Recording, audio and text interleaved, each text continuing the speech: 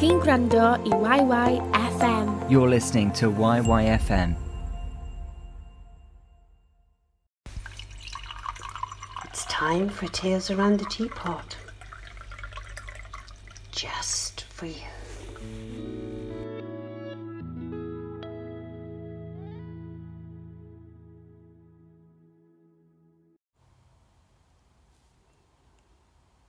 Friends with Benefits, written by Angela Harney and read by Angela Harney.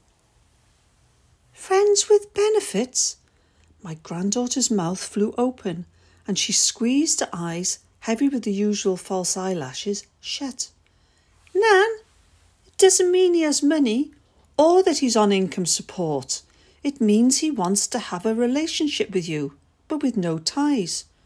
She flopped on the sofa, sending the pen that I'd been using to complete the daily crossword flying to the floor and flattening a ball of wool that I was going to use to crochet.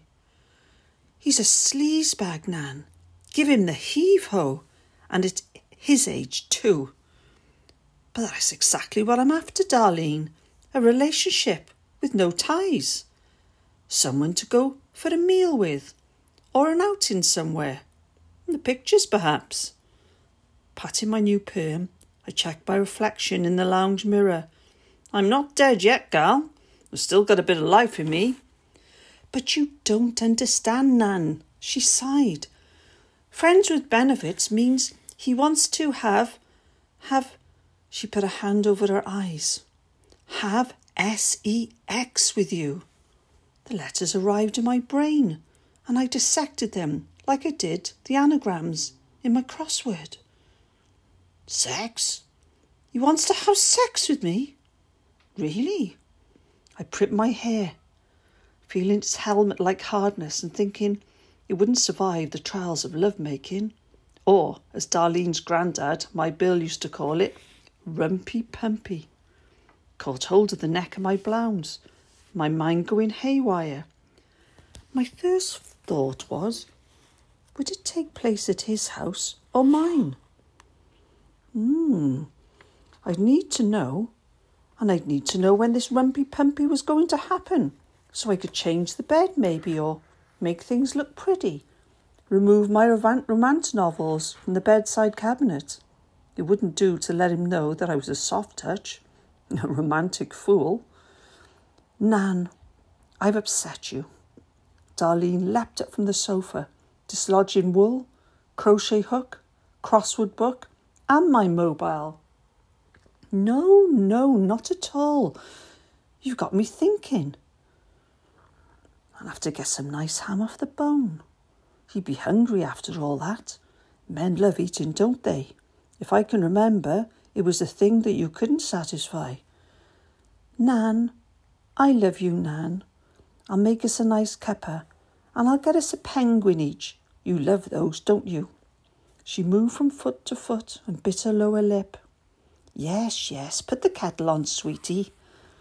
Her blue eyes just looked at me, swimming with tears. I wandered over to the CD rack. A fine collection of my romantic albums caught my eye, and I found myself singing along to Barry White. Oh, Bill and I used to love that one. My first, my last, my everything. I pulled Barry out and dusted him off. I could hear Darlene in the kitchen, the fridge opening, the kettle clicking off, and my spirit ignited. I attempted a little boogie-woogie. Oof! My knee clicked. She brought the teas in and my favourite chocolate bars. I need to watch the calories. This'll be my last bar for a while. I'm sorry, Nan. It seemed like you liked Jimmy, but you still have me, Nan, and your friends at the WI. Yes. Didn't really hear what she was saying. I was trying to remember the details of Rumpy Pumpy. I expect it was like riding a bike. It would soon come back to me.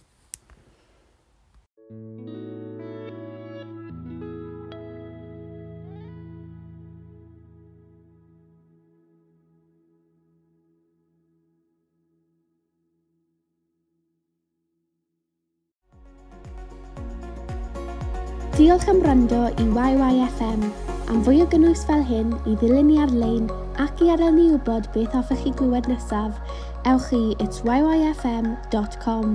Thanks for listening to YYFM. For more content like this, to follow us online and to tell us what you want to hear more of, visit itsyyfm.com.